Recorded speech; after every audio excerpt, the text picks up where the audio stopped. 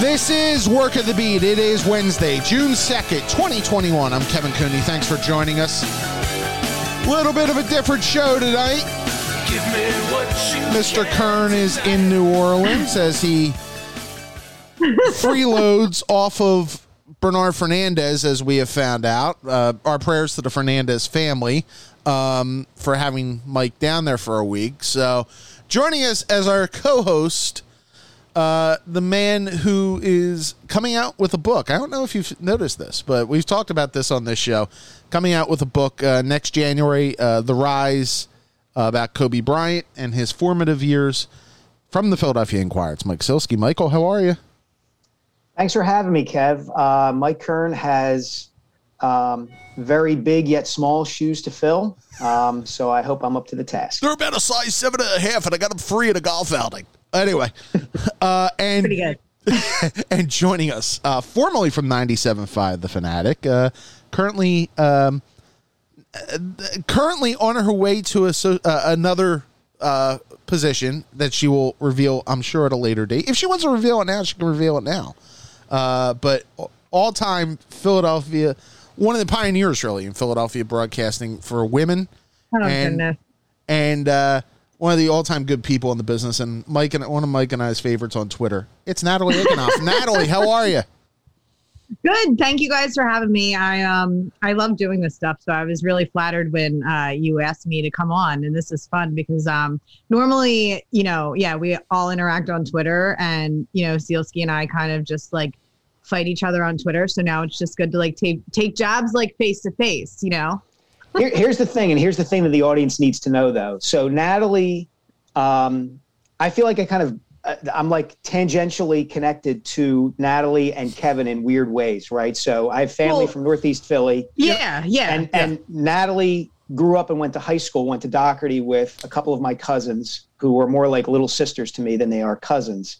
So I've known Natalie in that context for a long time. And of course, Kevin and I have been friends forever. And right. I have ties to Father Judge and all that kind of stuff. And so there's a lot of Philly love amongst the three of us, even though I now live way out in the burbs. And when I was at Father Judge, we lost the Catino Mobley and Cardinal Doherty in the Northern Division Championship game in basketball in 1992, and we got ripped off, and we had a riot afterwards at the Palestra. It was all fun. Natalie wasn't even born yet, I don't think.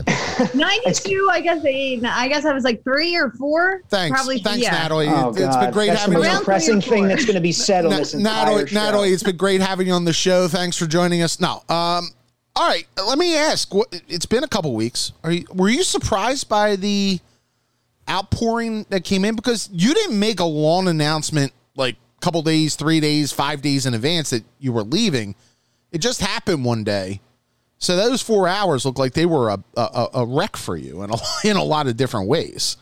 Yeah. I had kind of made the decision that I wanted to take, a step for myself in a career into a more like autonomous, independently creative space. I legally still can't say where I'm going yet, but don't worry, it's coming soon. So I had made the decision, and then, when I told Mike and Tyrone, we kind of discussed the way that we were going to do a farewell. I thought we were going to do it Thursday. Mike said maybe Thursday, but then, I didn't want it to overshadow the other shows just because I knew it was going to be news, but like, I didn't know that it was going to be like that. Like the final farewell show was beyond anything I would have ever expected in my entire life. And that's just a credit to Mike and Tyrone for really sending me off on the highest note possible, just because I never would have expected somebody called and sang me Frank Sinatra. Like that's all that I ever could have asked for in my life. Okay, Mike. So Natalie, one of the things that I admire about you is your versatility in what you're able to do, right? Like you, it's not just, you're not just able to talk sports intelligently with an informed opinion. You've dabbled in TV, you've done a little bit of comedy, things of that nature. Working for 97.5 as you did that help? And I'm going to ask you what you're doing next, and I don't expect you to tell me, obviously. But did that help narrow your focus at all or change your perspective on what you wanted the next stage of your career to be? I think 97.5 definitely benefited me because it helped like amplify my voice and kind of my skills as a, I guess, entertainer, if you will, because I'm in this space now where, you know, I started out in this career, always kind of wanted to do I thought that I'd end up on a sideline somewhere. But then just the way that the career trajectory went for me, I, you know, fell into that role on the Mike Missinelli show, and I enjoyed. I'm sorry, what is this sound? And I really enjoyed. I'm not sure if that's you or me, to be honest. Entertainment aspect of it, right? And just being able to kind of be myself in a space where I can talk about issues, provide commentary on, you know, important things, but then also have just like a lot of fun and really at the end of the day entertain people. So I think 97.5 kind of gave me that space where I learned that that's what I'm most passionate about in, I guess, like broadcasting and media and just the entertainment industry, because we all know that this is actually all just entertainment.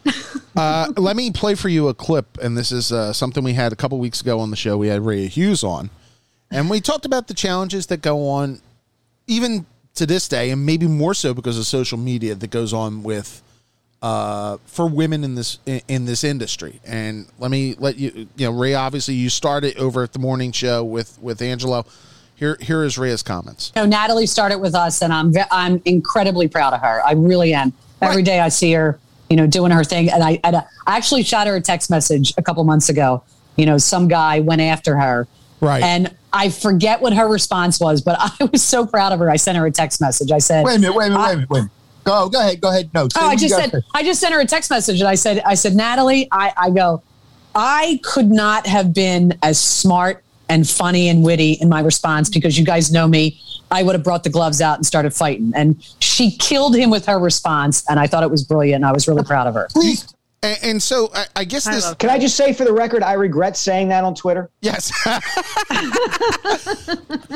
Kidding. I guess the question is, I mean, you're dealing with the challenge that Rhea didn't have to deal with, obviously, when she was going through this. How difficult do you think it is for women in this industry with the social media end of it, giving a new dynamic to just some jackass who wants to talk and spout off like they can be on Twitter?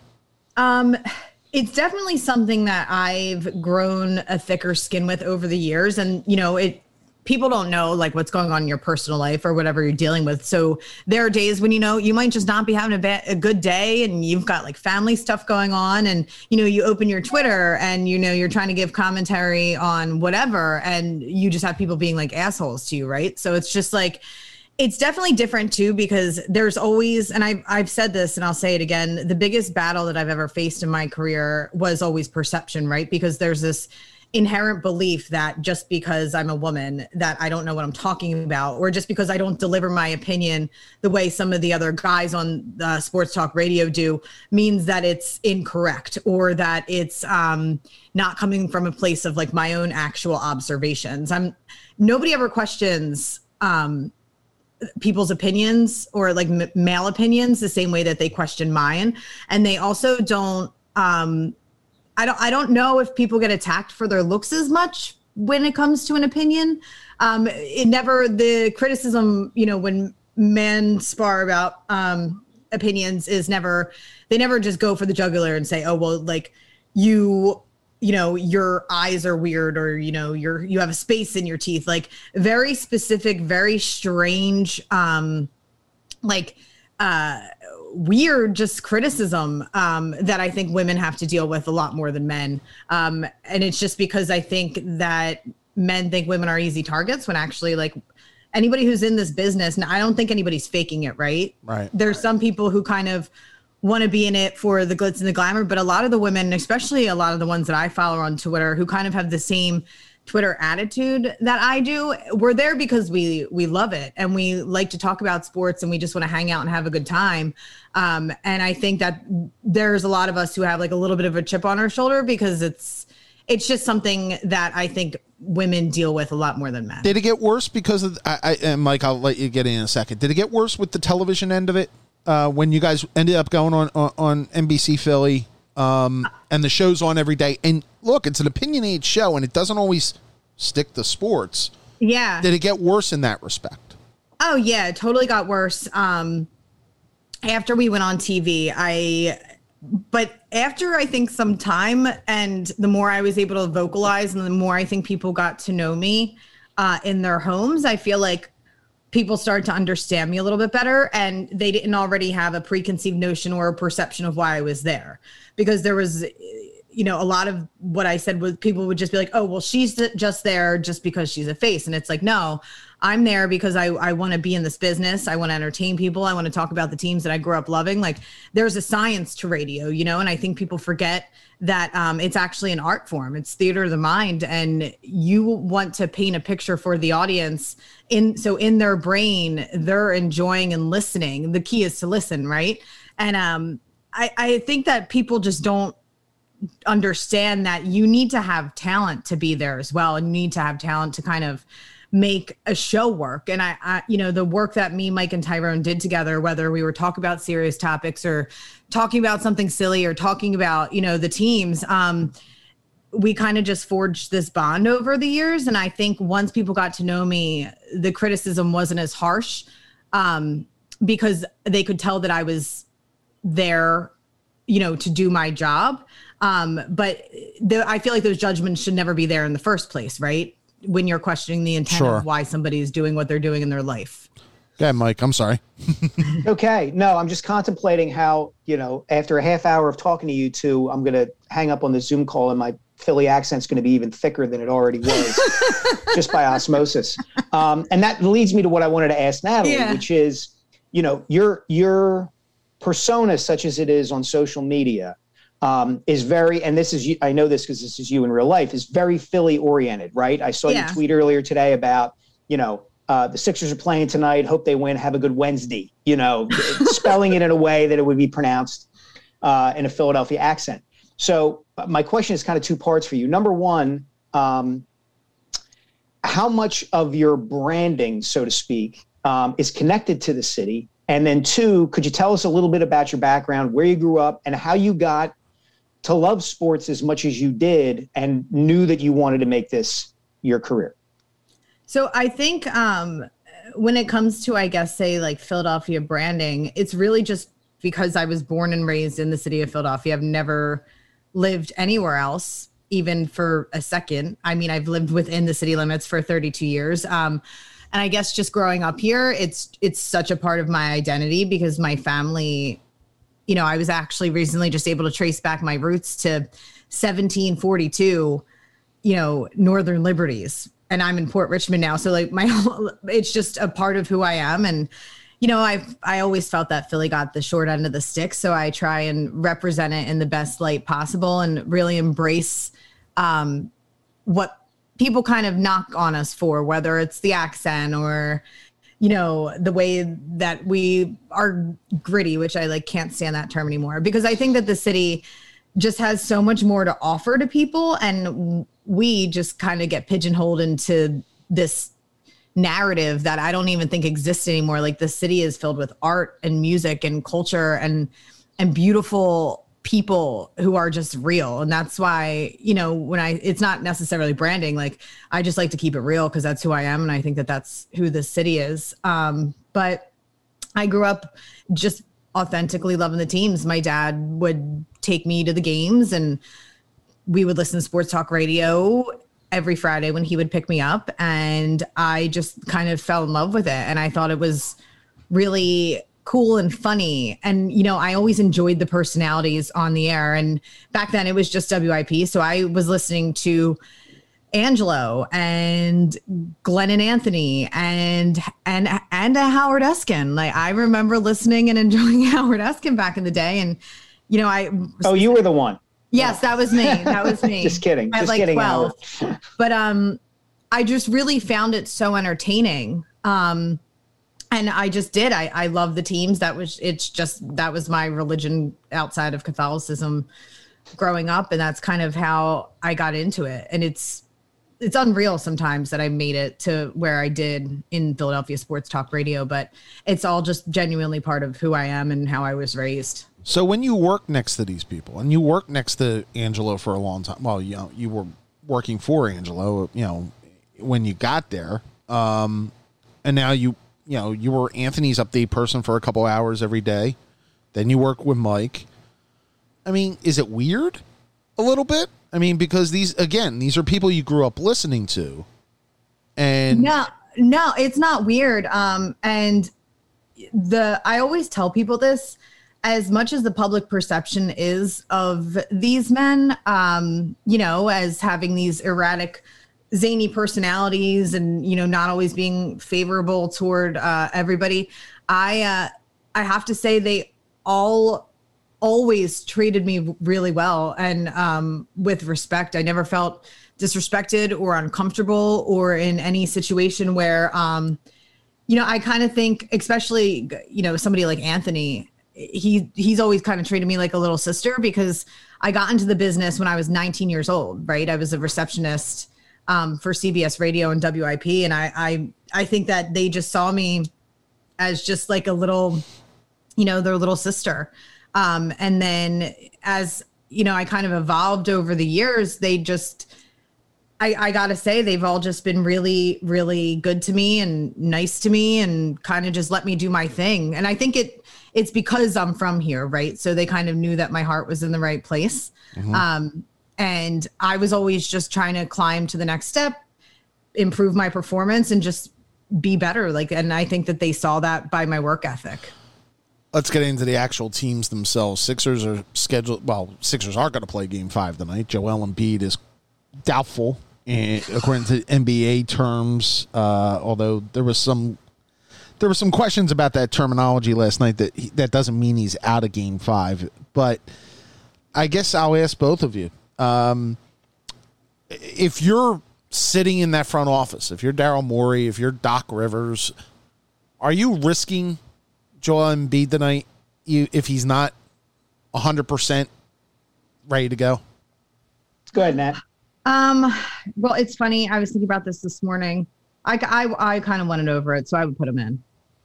I want it over with. I want the series over with. If he's feeling okay and he says that he's feeling okay, I think I'm going to put him in. I don't know if I'm going to give him 30 minutes, but I think it's obvious how his presence is so necessary in these games. And I think that if I were Doc, I'd play him. Mike? I would probably play him too, but I see the logic behind not playing him, right? If you can get out of here tonight with a win, and let's be honest here, guys, with Embiid in there, this series has been it's been over since halftime, batting a mouse around, right? I mean, the Wizards don't have a chance if Embiid plays. So you can do that. You can play him tonight, and you can run the risk that he gets through it okay. And of course, that depends on things the three of us don't know. How injured is he really? Would a night off help him, considerably down the road?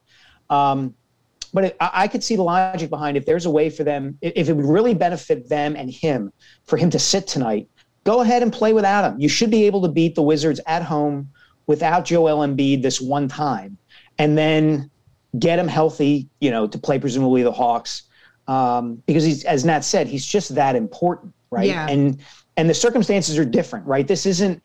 I think the one thing right up until the moment that Joel hit the deck, the one thing that everybody acknowledged about this team and this series was this is a different Sixers team from the one that kind of sort of struggled to beat the Heat back in 2018? Right. And and that, lost game 1 to the Nets before the Nets had their big three back in 2019.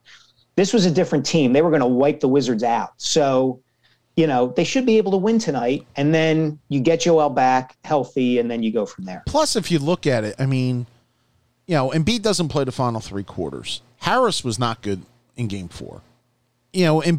Simmons obviously has the foul shooting issues as well, and that's still a tie game with 3 minutes to go. I think that kind of outlines that, you don't need to rush this. And especially because if you win the night, you're not going to play probably till Sunday. going forward, and assuming maybe the Knicks win tonight, and get their one game at home, to send it back to Atlanta. If you don't win the night, then you're looking at a tight turnaround no matter what, because even you're going to play Friday, even if you have Embiid back, then you're probably going to play on Sunday again. You might as well just let them rest and get the extra time anyway, because if you get forced to Game 6, you got bigger problems on your hands than just Joel Embiid. I think that's my opinion. So, and that's why I want it over with.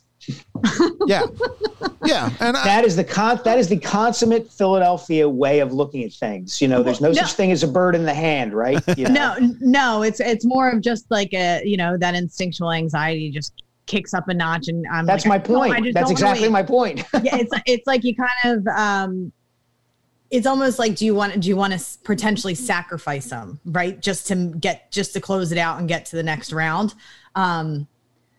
It's tough because as much as I know that, somebody like Tobias Harris, I don't expect him to get out there tonight and play like he did on Monday night. I had a feeling they were going to lose. I just didn't think that I was hoping they would get the sweep, but I kind of felt like it was going to be a 5 game series. And, somebody like him, if he could step up and fill those gaps, they could close it out, but I would prefer to have Joel there. It's a Jalen Rose calls a 5-game series a gentleman's sweep. Like basically you acknowledge that, okay, the one team is going to get the one game at home, and that's pretty much what I think is going to happen here. The other story involved in this game tonight, it's going to be the first event in Philadelphia to be played in front of a full crowd. I want to say since Flyers Bruins back in March last year. I know there was a Sixer game after that, but I think people had kind of backed away anyway at that point. We've all been to events since the pandemic started to ease up. How weird is it going to be having 20,000 shoulder to shoulder tonight, even with mask on, in a building? You think? Let's start with that. So I was at that last Flyers game.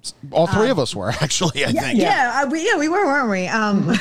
Where before the world shut down, and being back I went to the game a couple weeks ago, a Sixers game, and I've been to a Phillies game so far. And being there, I think I just had such a greater appreciation, for what we miss, right? Just having the opportunity to go and sit in a stadium and watch the teams that you love and just take that all in. And I feel like it's going to be emotional for the fans, right? It's the first time that they can all actually be together in a space, and it's a game 5 of round 1 of the playoffs where, the series is on the line. And I mean, that in itself could potentially carry them if Joel doesn't get in. I'm just so happy for everybody who's going to be in that at the Wells Fargo Center tonight, sitting there cheering them on. It's going to be really special, I think, just because we're going to have a greater appreciation for the smaller things that we may have used to taken for granted back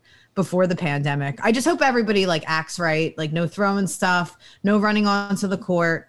I know we've all been inside. I've been just pleading with people, just sit in your seat, follow the rules. It's been a long year, but we're almost there, and you don't want to ruin the experience for other people around you. That means you, Silsky. Go ahead. Well, I'm not going to be there tonight. I'm on NHL draft lottery. Oh yeah. Oh wow. Such is the glamorous life of a sports writer. But the Flyers will Natalie's pick ninth. Point, I think it's really important to have benchmarks like this. I've been writing this, for the last couple of weeks. I couldn't wait to get my second shot. Shout out to the CVS on Ron Street in Northeast Philly. That was where I got it. Yeah. So you come to Philly for our shots? Okay, that's fine. Yeah. Well, it was back before everything had opened up and shots were widely available. I know how to game the system, and I knew exactly where to go. But the point being, that's why we got the vaccine. That's why it is to move back into living life as close to as what we once knew. And I think personally, sports is a kind of a major part of that. It's part of what connects us. There isn't a whole lot anymore in our country, in our society, that draws a lot of people together from a lot of different backgrounds, whether you're black, white, gay, straight, et cetera, et cetera. And in the Philadelphia region, sports is one of those things. It might be the thing. And so going there to be able to cheer if Ben Simmons throws down a dunk, or to kind of boo him if he misses a free throw, like that's good. That's getting life back to closer to where it's supposed to be. And I think that's right about the emotion of it. I think it would be different if it were game one of a series against the Hawks or the Knicks. Yeah. And the fact that it's a closeout game, will make the atmosphere all the better. And I think this is a great thing. And I hope that we keep inching that way, whether it's more and more fans feeling comfortable about coming back, whether it's the teams feeling more comfortable about allowing their players and coaches and people to interact with the media, which, I think is a big deal, honestly. I think it's all good. And let's keep, and it's going to be tough. It's going to take time, but let's keep inching our way there. And I got to admit, I actually, I as I mentioned, we were at my stepson and I were at the last game against the Bruins. And we had seats and we got them and everything. So tonight, I'm actually going on the same tickets. I literally got the same section. Amazing. Good for you. In the That's Revolutionary Row upstairs. Jelly. What? I said I'm jelly. Yeah. And I pretty much, because I wanted to make it feel like it's getting back to normal. And he's vaccinated and I'm vaccinated. And it's one of those things. I think Mike's right. I think, we've all lived through this, and we've all lived through something, and we're never going to really be able to completely shake. But you also have to realize that, in every major event, people did go on and people did move forward. And this, I think, is a big step tonight for the city. I really do. And you're right. Game 5, a closeout game. I can't believe I'm saying this. I actually give credit to the city for pushing it up a little bit as opposed to holding back to their original date. It would have been easy to do that, but pushing it up in a sense of trying to signal that the city is getting back to normal, I think it was a pretty good idea, and I think it'll be interesting. It's going to be interesting to see what the crowd's like down there tonight. Let me get a couple quick hit topics here with Natalie before we let her go. Are the Phillies totally irrelevant in this city? Today, yes. After the Sixers, no, because that'll be it until, training camp and the Flyers, pick things up again. But I don't think that they've been able to grasp the fan base the way that they want to. I mean, going to the games is always, I would go watch the Phillies at the ballpark any day of the week, just because it's such a great experience and it's something to do. And Citizens Bank Park is like my favorite place in the world. But I don't know if the team has been able to just capture the fans' attention the way that they did. And, my basis of comparison for the Phillies is always going back to, that 2006, 7, 8, 9, 10, 11 incredible stretch of baseball, the best baseball I ever watched in my life. I know everybody loves 93, but again, I was like 4. So you're now rubbing it in. So you're like, okay, Nat, it's time to go. That's my baseline for what good Phillies baseball is. And they failed to even get remotely close to that over the last decade or so. I was always optimistic. I think that they thought that, Bryce Harper signing him would be something that was going to make the fans pay as much attention. But I just think that their mismanagement of their farm system, their lack of really evaluating pitching, it seems like the decision-making from the organization top down has led them to this place where I think that at certain times, and I think even, a couple months ago, they're the fourth team in the city. Yeah. Talk about a fall from grace, right? They had the fan base. Well, and you would put them behind the Flyers though right now? No, but I think the Flyers have, it seems like there's more. I mean, despite the collapse, I have, my own thoughts on that. I think COVID really did a number on them. But I I think that there's a little bit, and this is also my diehard Flyer fandom probably coming out, right? Yeah, I think Natalie's right in this sense, Kev. I think there is a core group of Flyers fans, however big you want to make it, that is more passionate about them than they are any other team, right? Mm-hmm. And the Phillies don't have that. Now, the Phillies fan base is larger and more kind of disparate and spread out. Because it's baseball. Right. Yeah. Right. Yeah. But the Flyers have, for lack of a better word, they have that cult. And they're never going to lose that no matter how irrelevant they are in the grand scheme. Yeah, but they've also, let's be honest, they've also alienated a large number of that cult with non-on-ice stuff over recent years. Oh, yeah. That's true. I think to Nat's point about the Phillies and being unable to kind of seize the moment, remember, too, back in that run that she talked about, Citizens Bank Park was still new, right? All of a sudden, because it had a good team in this new ballpark, it became the thing to do on a summer night in the city. Mm-hmm. And you had the Sixers going through the post-Iverson period when they were just good enough to make the playoffs and do nothing more. The Flyers had a run or two there, but they weren't. They also had the year lockout. Right, they had the year lockout. And the Eagles were in kind of a stale period too, right? I mean, they had the NFC Championship run kind of out of nowhere in 2008, but they had gotten into this rut of, they're probably going to be pretty good, but they're not going to make the Super Bowl. And did Donovan throw up in Jacksonville and all that kind of stuff? I mean, the fact that the Phillies were that good at that time really contributed to them taking off the way that they did. And those circumstances don't exist now. And I think the main part is your roster's top. They've become the Angels. They really have. I mean, you have the couple superstars that are there. You spend a lot of money. You're up against the luxury tax, but you're so shallow with your talent base. I mean, your bench depth is awful. Your minor league system's producing nothing, and that's what I think. That's something I think people in this town are smart enough to understand, that they're not a contender to do anything because they don't really have enough to do anything. They can win, and they don't play like a fun brand of baseball. No. Part of that, and part of that is just baseball now. Like, baseball is not as fun to watch. Let me stand on my old man rant lectern here, but it just isn't as fun to watch, and they are particularly unfun to watch. They can't catch the ball. Well, the catching the ball is the big part. They don't hit very much. Last night, notwithstanding, they're just not an entertaining watch most nights.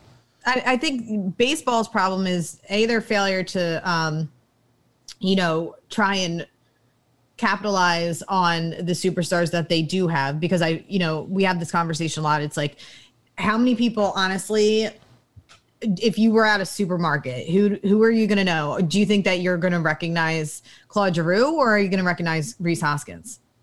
You know what I mean? And I think the way that the teams, especially a couple of years ago, the Phillies really sold Hoskins and Kingery as the future of the team. So then when they fail to meet those expectations, the fan base is like, well, that's all that we had, and now they're not working out. And I think baseball has that problem in general. And then I think with the Phillies in particular, that gap, right, where like the analytics started to come in, and the A's were really like the first organization to kind of like, I think, start that trend. Baseball kind of all glommed onto it. I think that failing to kind of incorporate the fan base into really understanding the science behind the analytics and why decisions are now being made off of computer models. I think there's that gap too, right? Because you have this generation of diehard baseball fans, and then you have the new age baseball fans. And it's like baseball failed to inform the fans on those changes, if that makes sense. No, they did. And I think part of it too, though, is when you have no action in the game, when there's no, when it's walk, strikeout, or three run homer, it gets boring.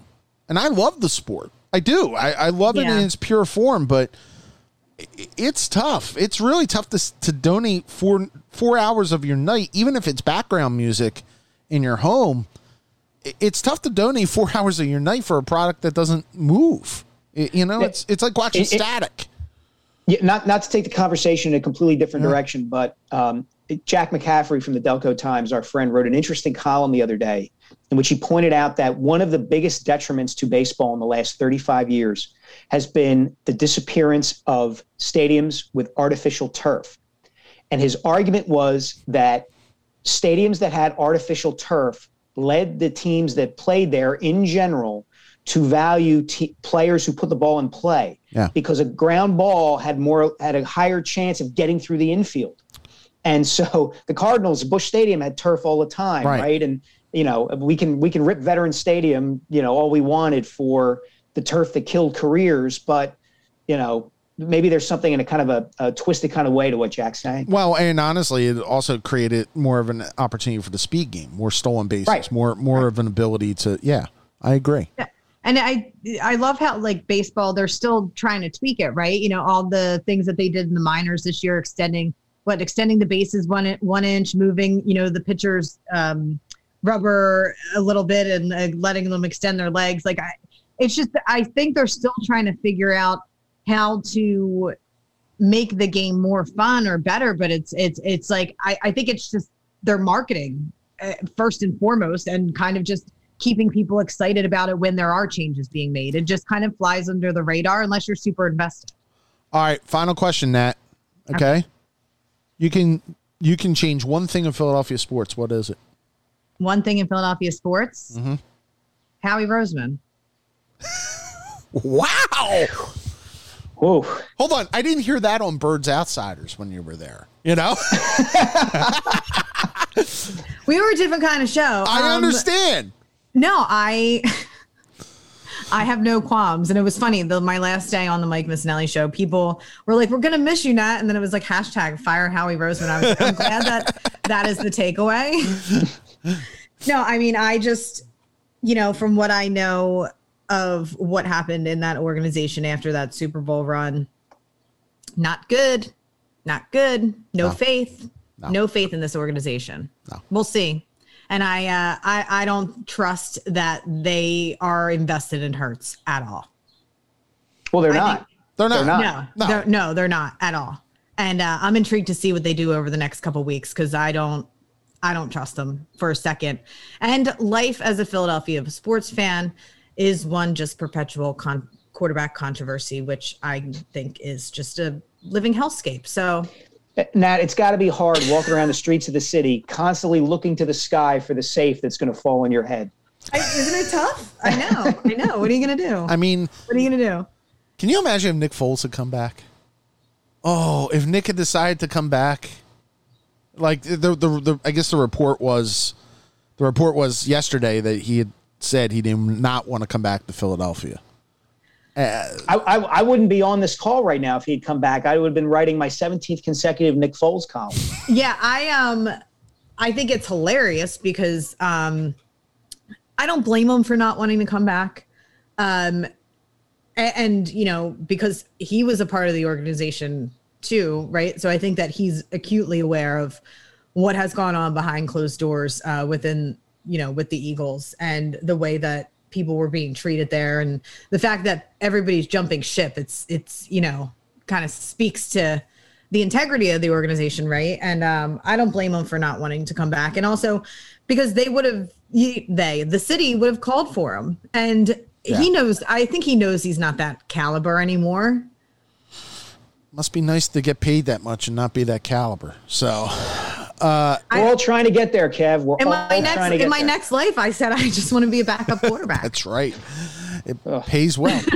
Natalie Aganoff, formerly of 97.5 The Fanatic and formerly of NBC Sports Philadelphia, I guess I should point out, and hopefully soon to find out where she will be from, except for obviously.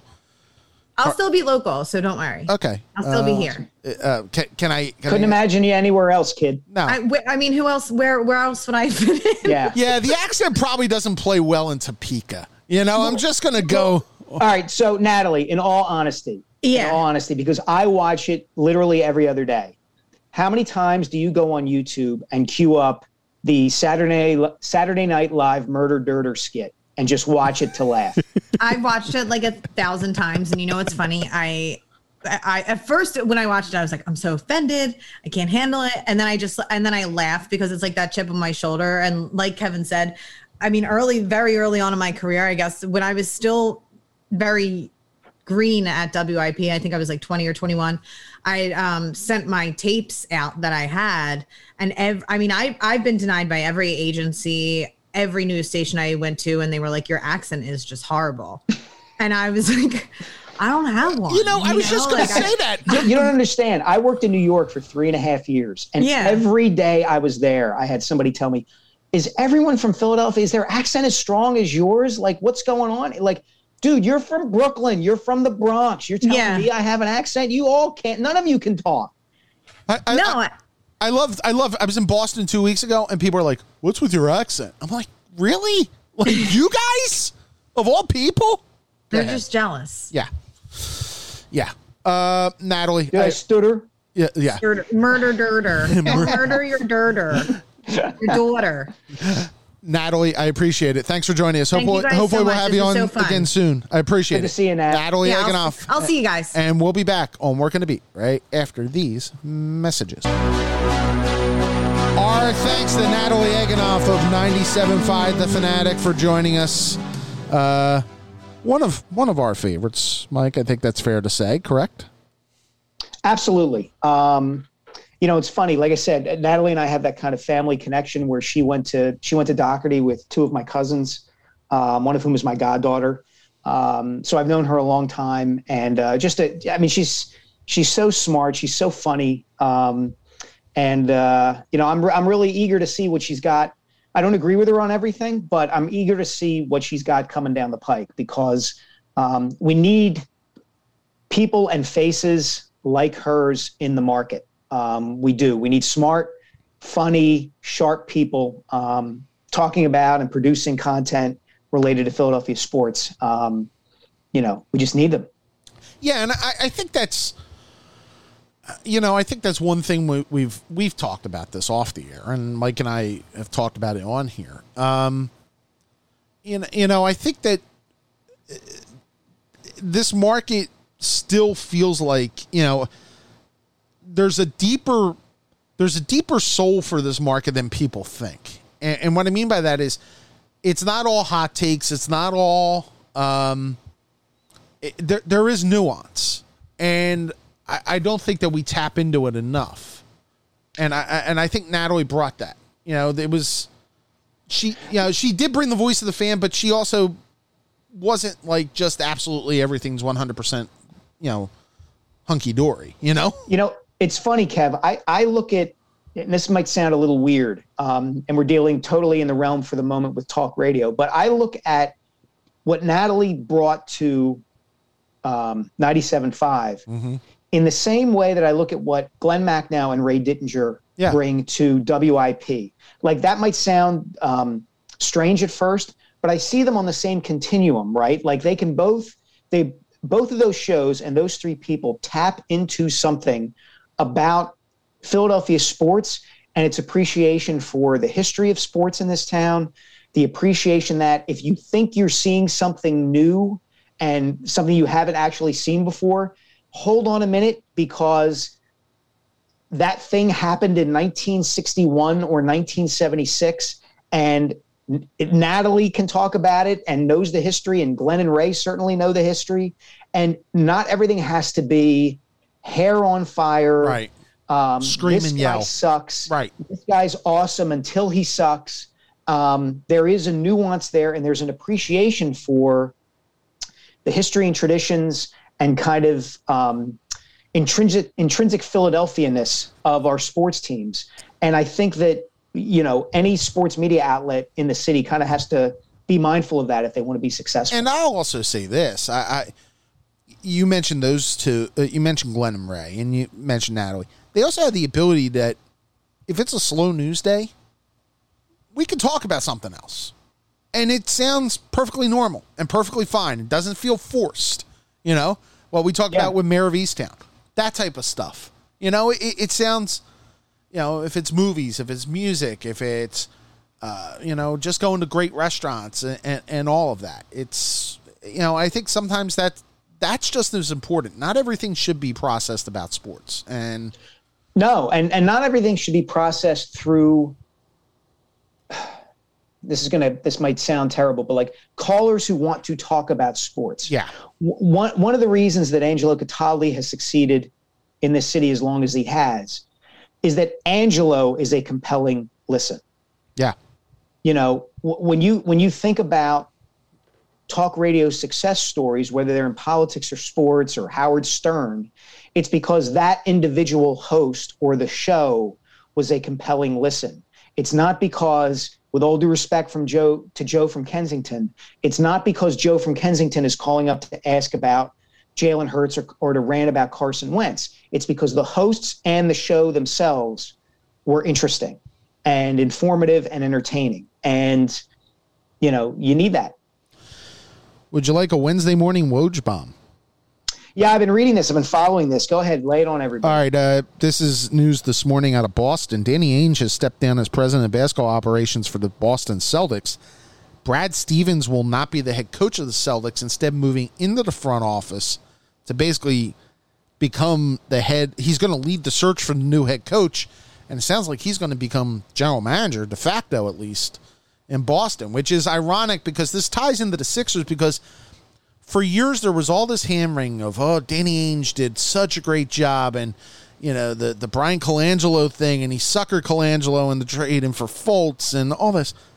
Well, he did. He did. I mean, he did. He did. You know, like, but in the end, they're all the same spot. Championship as a GM. Right. I mean, Danny Ainge brought the big three together, right, in 08 or 07 and 08, and they were great for 5 years. They could have won another championship, maybe two more.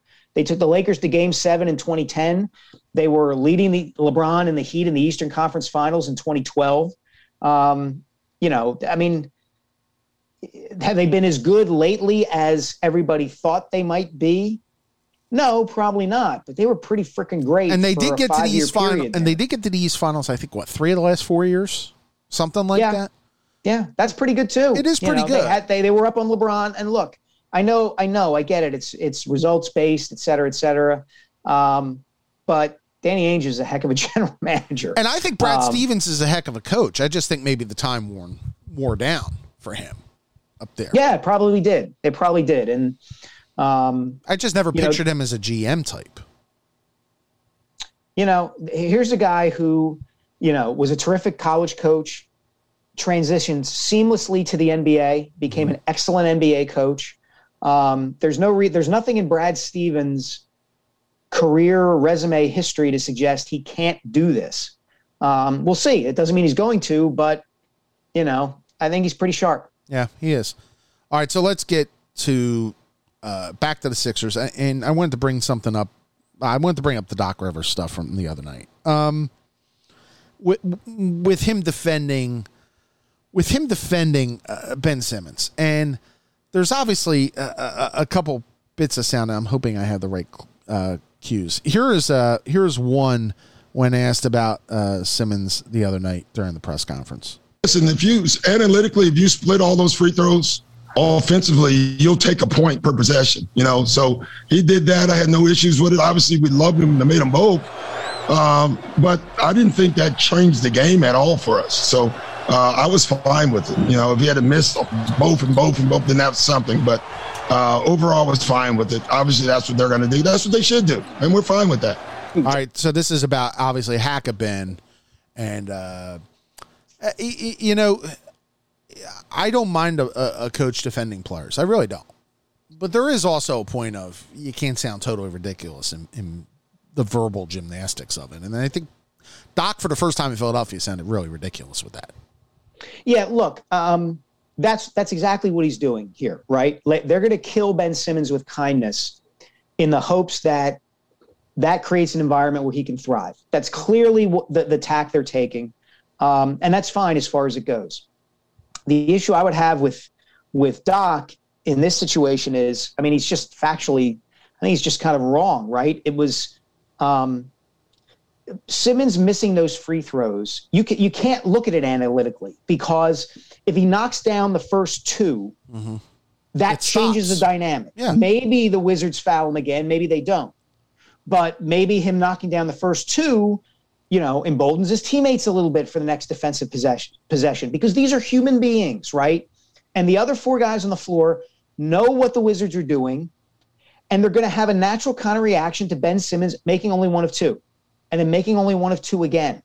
And never mind the fact that analytically speaking, 1 point per possession is not that good. No. It's not that good, and we can get hung up on, they should have gotten a stop defensively, et cetera, et cetera. But yeah, I mean, Doc didn't sound good there, but Doc was falling on a grenade for his second best player. So you're going to sound ridiculous at times when you do that. And so the question came up, and this is Kevin Kincaid of Crossing Broad and D. Lynham later on in this clip. This is about a minute long, Mike, so I'll warn you, about whether you keep Ben Simmons in games, in a tight game, if the Wizards are going to foul him. Doc, is there anything that you can do coaching-wise? Does the thought cross your head at all to take him out of the game there? No. Why not? You want me to take Ben Simmons off the floor? No, I mean, I got to ask the question. I will pass on that one. He's pretty good, so I'll pass on that suggestion. Obviously, not one person saves the day, but I think when Joel is in trouble and gone, and fans want Ben to save the day because they look at him as the other cornerstone, and they feel like he delivers less than what they're expecting. Is that fair for them to see it that way? No, but you guys keep this Ben Simmons narrative alive, which to me is freaking insane, how good this guy is and all the things he does. Ben is not a 40-point guy. It's not what he does. He does other things for your team. And I just don't understand why that's not sinking in our city. Everybody on the team doesn't have to be a scorer to help the team. Ben scores, but Ben creates scoring for us. That's what he does. So, if I'm Ben at some point, I'd get tired of it. I just would, because he's just too good and he does so many good things for this basketball team. And I keep saying it. Celebrate him. Celebrate all the stuff he does well. We don't do that enough.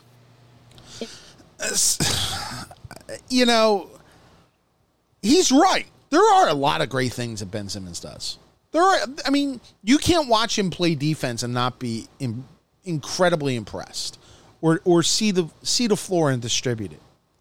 But it's also fair to completely bring up this flaw and how this flaw in a playoff series against the Nets or the Bucks, or if you get to the West Final and against the Jazz or the Suns, could end up biting them. It's totally fair, don't you think? Of course it's fair. And look, Doc is tapping into something that, again, you and I have discussed, and I know that you and Mike Kern have discussed on the show, and it gets discussed a lot when we're talking about sports franchises and coverage now. He's basically saying,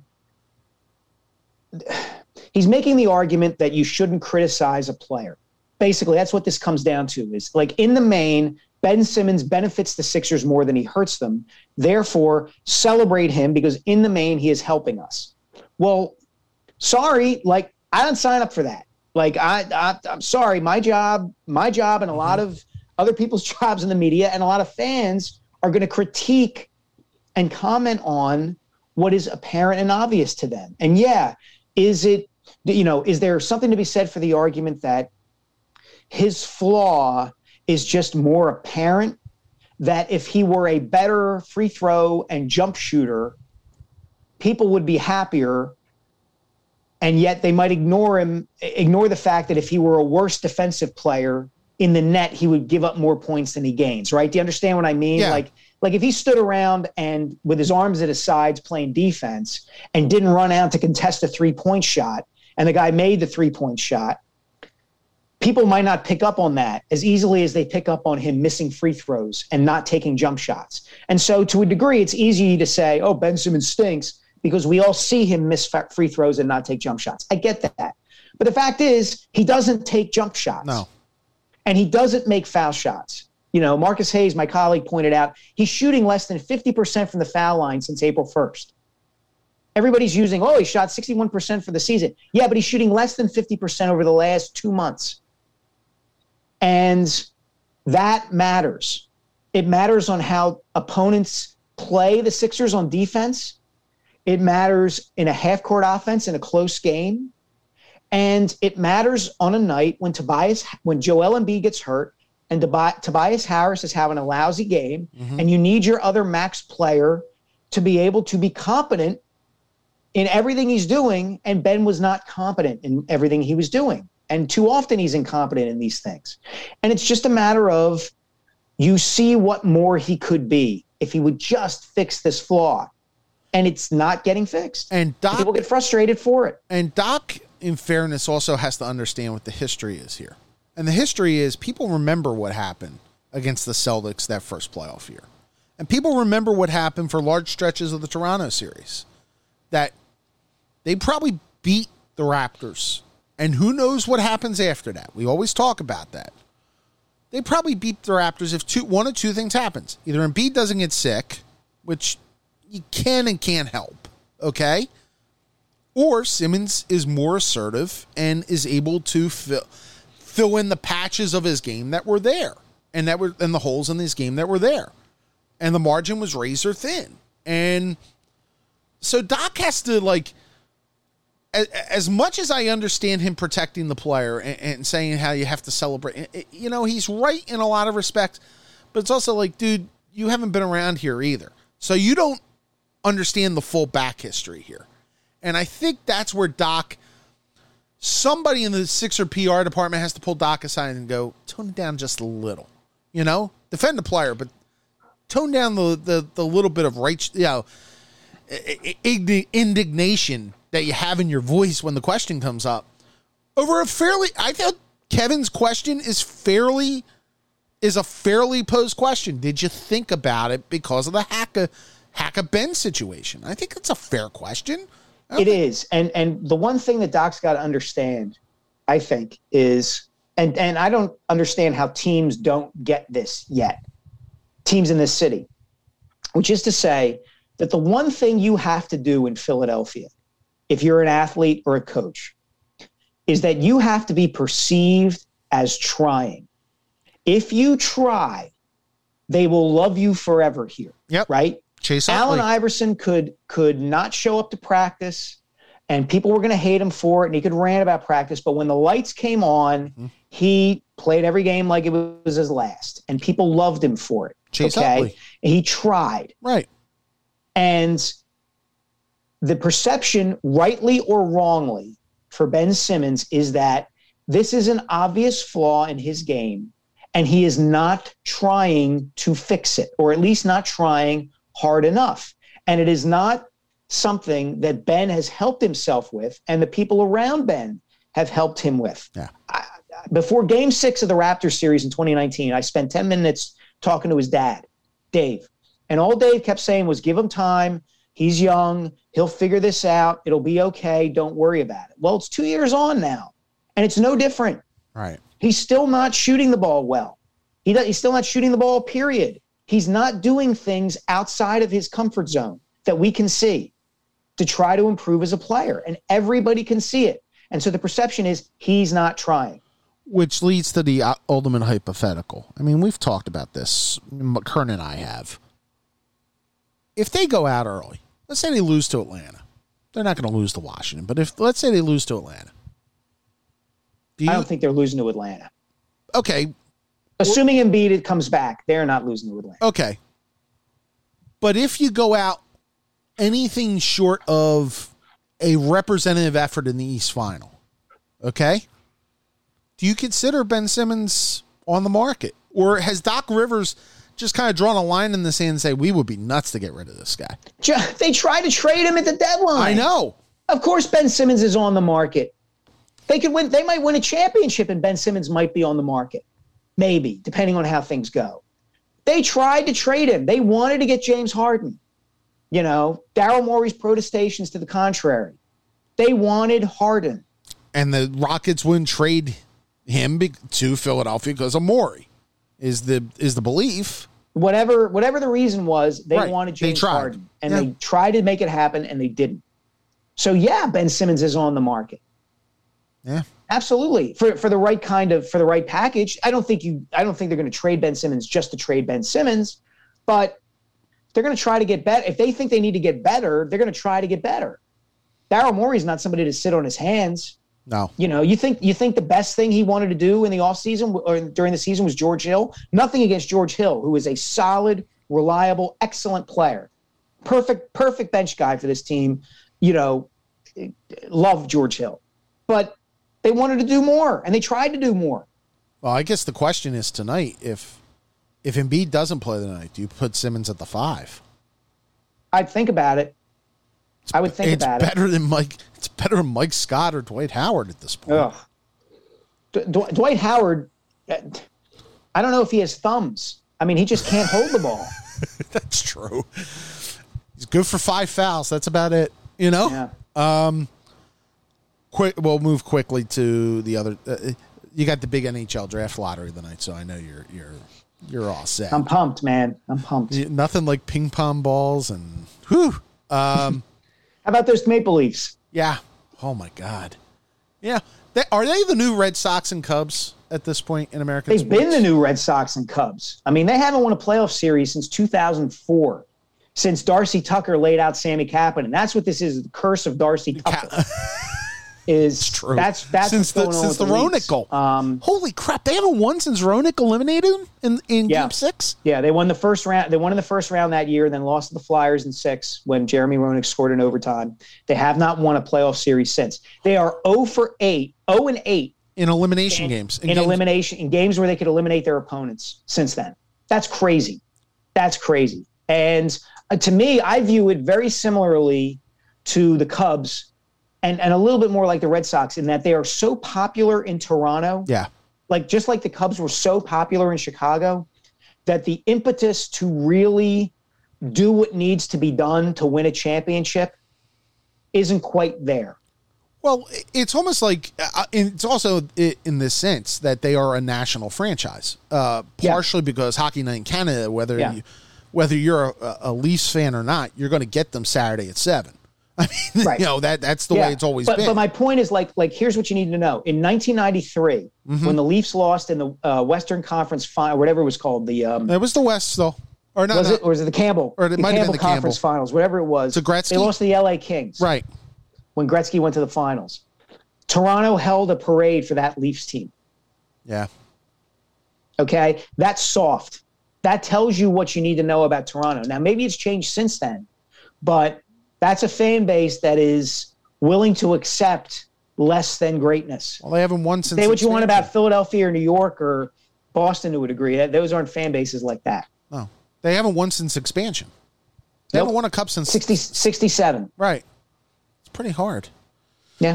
In a sport where you only had 12 teams for a large portion of that. Amazing. Amazing.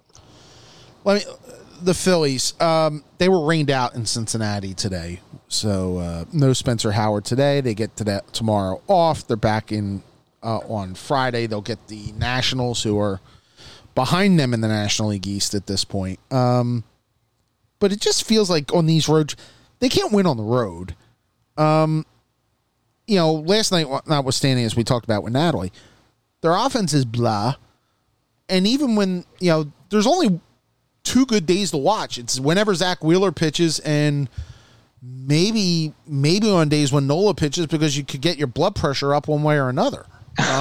You're tough on Aaron Nola. I think he is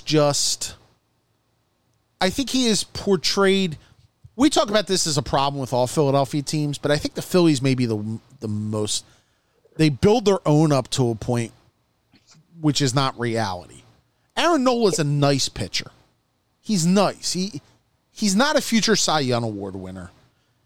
I kind of question whether he's the type of guy that could be a 1 or a 2 on a real playoff team. That's me. And I could be completely wrong. Look, is he Jacob deGrom? No. But I think we do this in sports a lot nowadays. Is he Zach Wheeler? Is he Zach Wheeler? Would you feel comfortable? Let's see Zach. Look, Zach Wheeler's been great. Zach Wheeler has done this for a year and a half, okay? Zach Wheeler was not some world beater with the Mets. Okay, but he was pretty good. Mike, he was pretty good with the Mets. Right. Would you feel comfortable throwing Zach Wheeler out there for a game 1 of a playoff series?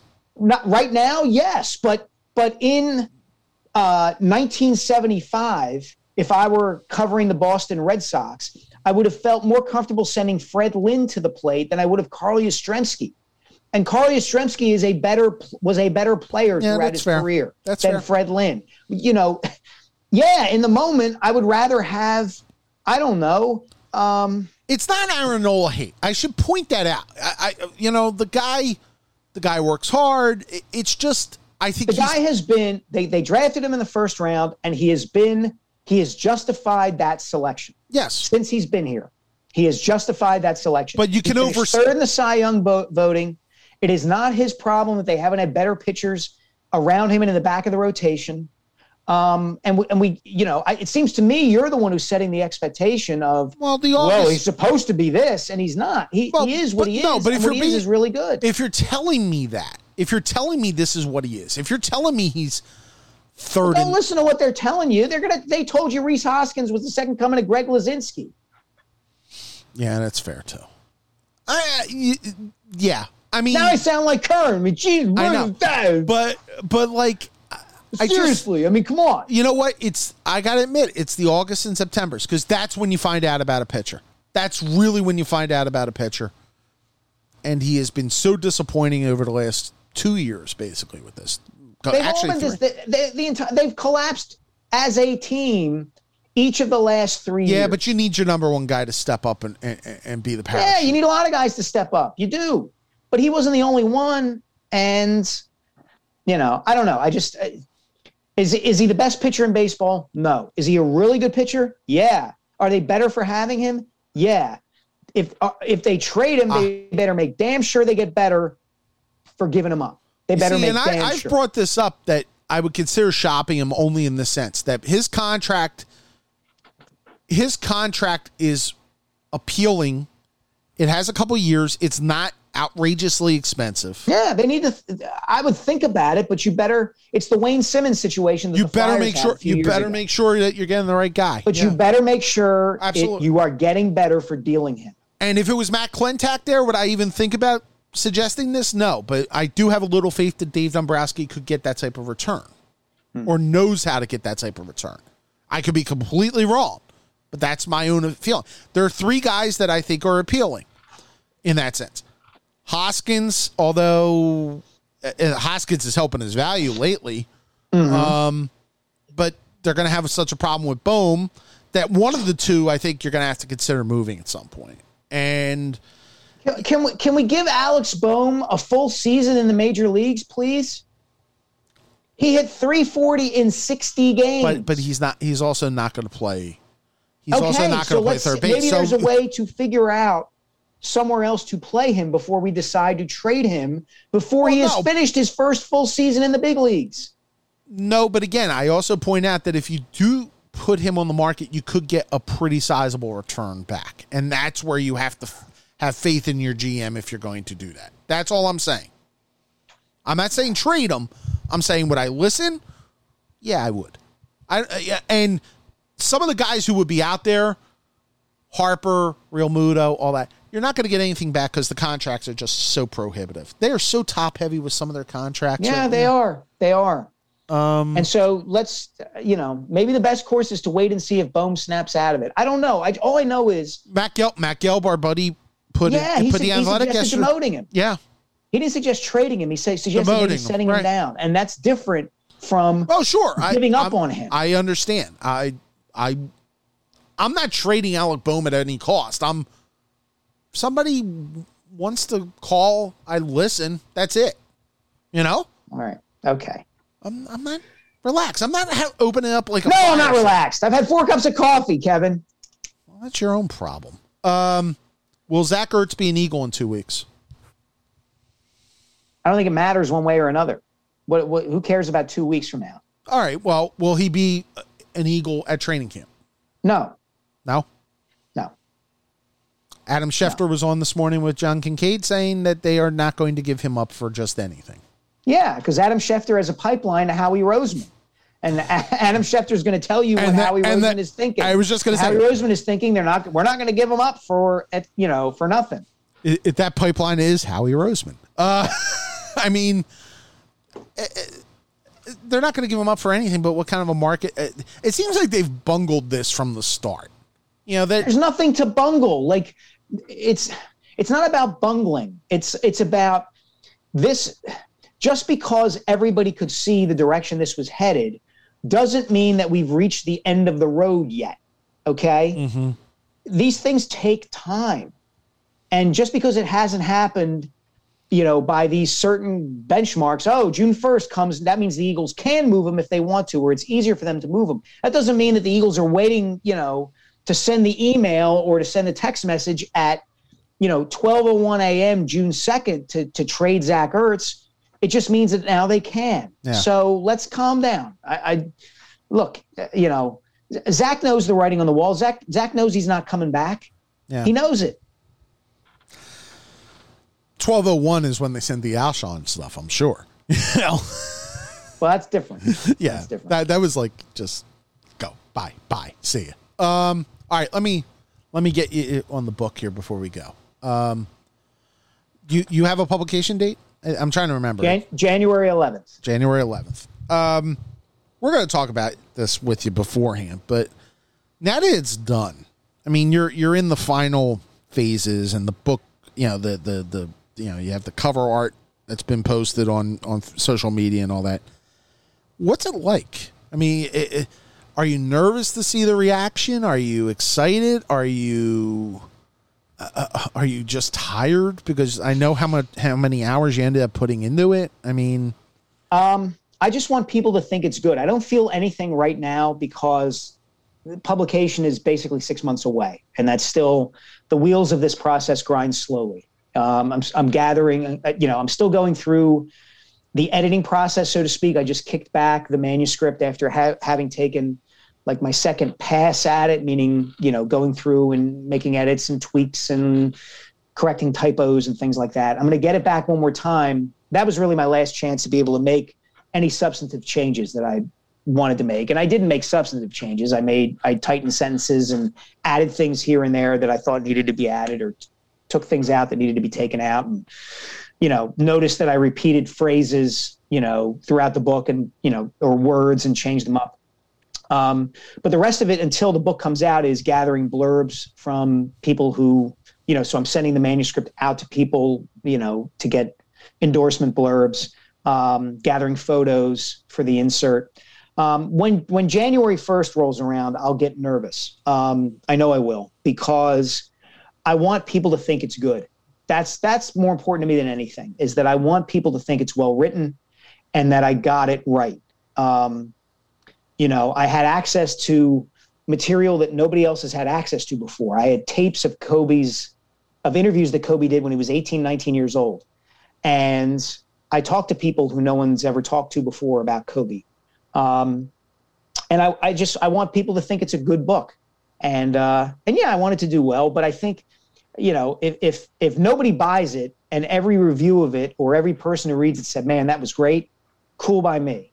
If it's a New York Times bestseller and the reviews all say, yeah, but he should have done this or that, and they point out things that are really shortcomings in the book, I would be more disappointed in that regard. This is a couple prong question on this. One, you have a lot of stuff that's behind the scenes, but correct me if I'm wrong. There were no communications, or there was no cooperation with the Bryant family, correct? That's correct. I mailed Joe and Pam a letter and a packet of my columns asking them to help me, and I never heard back.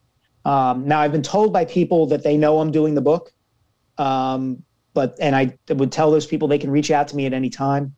They never did. I also tried to get Vanessa, although in telling the story of Kobe's early life, Vanessa isn't really much of a factor.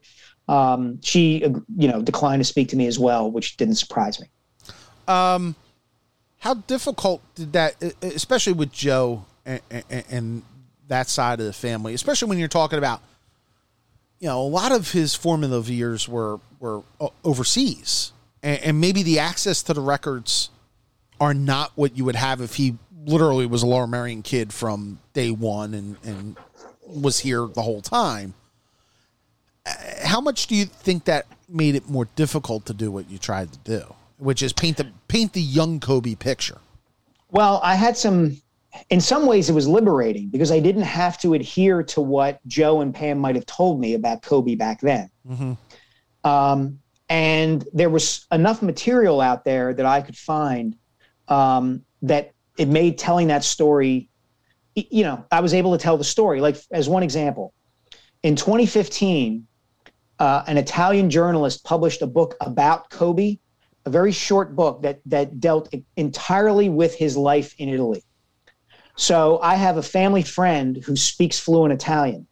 So I bought the book on Amazon, gave it to the family friend.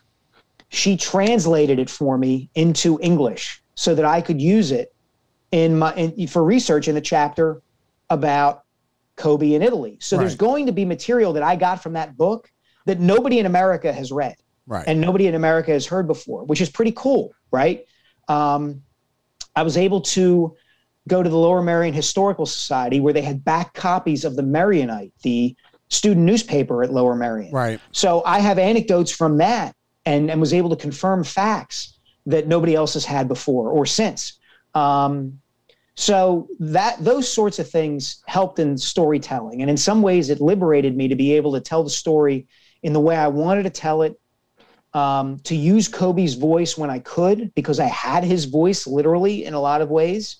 But I didn't feel, I don't know what the right word is, like tethered to Joe and Pam's version of events. Right. I could just kind of tell it from an intimate yet separate perspective. In that sense, I mean, it's almost like what Ian O'Connor has done in a couple of his books. Obviously, the Belichick book is the one that immediately speaks the mind in my mind of you're doing a biography on somebody who is either not going to cooperate or, in Kobe's case, obviously is not around to cooperate. I mean, the challenges of doing that have to be enormous. I mean, just the idea that, and you're also dealing it with a person everybody thinks they know, and you have to come at it from a completely different angle. If you just write a book about Kobe Bryant, it just ends up on a sea of bookshelves. You have to give it from a different angle to make people want to pick it up, correct?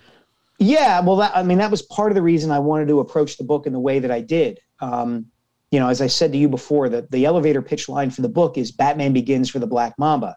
I didn't want to do a full Kobe biography because I felt like his time at Lower Merion and before he joined the Lakers was kind of undertold in a way. It's a story that everybody in the Philadelphia area knows, but not everybody in the world at large knows. And it's really a dramatic story. Like, Lower Merion's basketball program was pretty much nothing before Greg Downer got there as coach. And then it was, and then Kobe got there. And then they go on and win a district and state championship. To your point about Ian, I've talked with him a lot about throughout this process. He and I are friends. And you're right. He did the Belichick biography without ever talking to Belichick.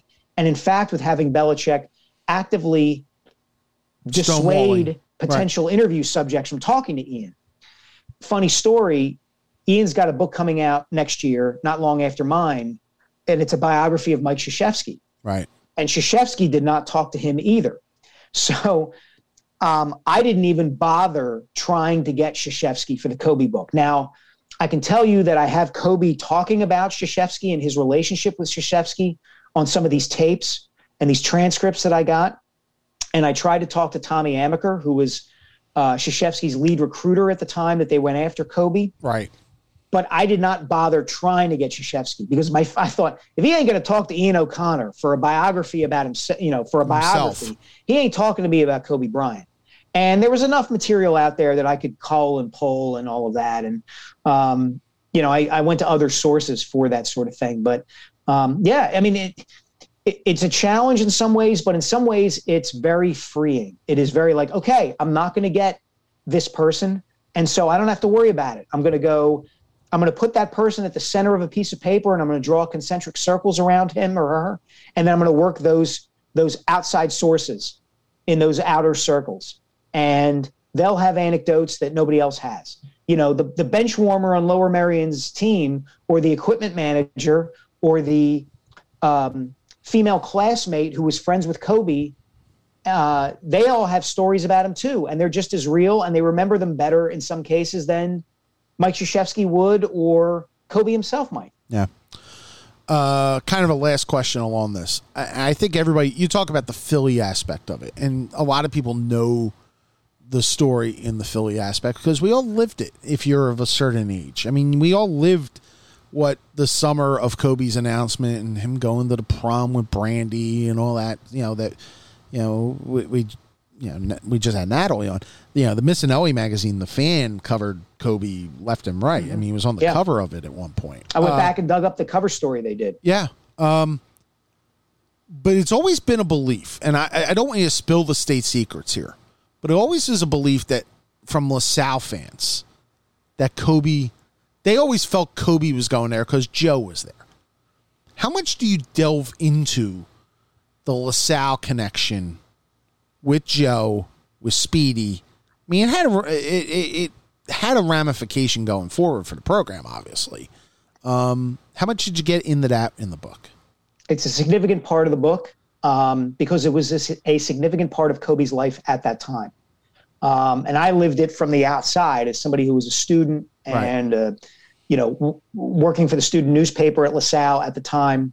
And I do break new information in that regard, which I'm not going to reveal now. Right. But it was a big part of his life at that time, the thinking that he was going to go to LaSalle and the impact that LaSalle was having on his life and Joe's life at that time. And there's a natural dramatic aspect to it because at the time, and I set this up, Speedy Morris is one of the major characters in the book because of the contrast between him and Kobe. Mm-hmm. The idea that Kobe was the shooting star who's going to go off and enter the NBA, and Speedy is this lifer coach, only Division I coach who didn't have a college degree, quintessential Philadelphian, whose career is perceived to be in the hands of Kobe Bryant. If he doesn't get Kobe, he might get fired, probably going to get fired. And so that story, to me, there was a lot of dramatic push and pull there. And so, to answer your question, it's a significant part of the book. All right. So looking forward to The Rise, which comes out in January 11th. We'll have Mike back on before then. So that does it. Mr. Kern is he's probably still sleeping because he's probably drinking his way out of a margarita or a hurricane. I've never been dived in and he's got to drink his way out. I've never been to New Orleans. Honestly, it's one of those cities I don't have much of a desire to go. 3 nights at most. I spent a Super Bowl week there. I've been there 4 or 5 times, and I spent a Super Bowl week there once. And by the 4th or 5th day, I'm like, oh my God, how do people live here? I don't get it. It's so hot. There's so much partying going on. It was a challenge. Yeah, but I love it. I love the city. It's one of those cities that's like, I kind of view you're about a lot of things, Kev. I kind of view Miami in the same way. Fort Lauderdale's really nice. Lauderdale's nice. I'm not about Fort Lauderdale. No, Lauderdale's great.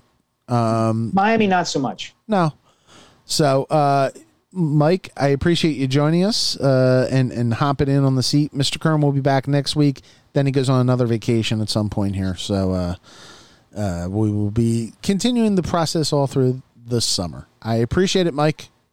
Thanks for having me, Kev. I enjoyed it. No problem. Thanks to Mike for stepping in for Mr. Kern. Thanks to Natalie Eganoff for joining us. And our thanks to you for joining us. There you go. I can play the music. We're back next Wednesday. Maybe the Sixers will be in round 2 at that point. They better be. This has been Mark on the Beat.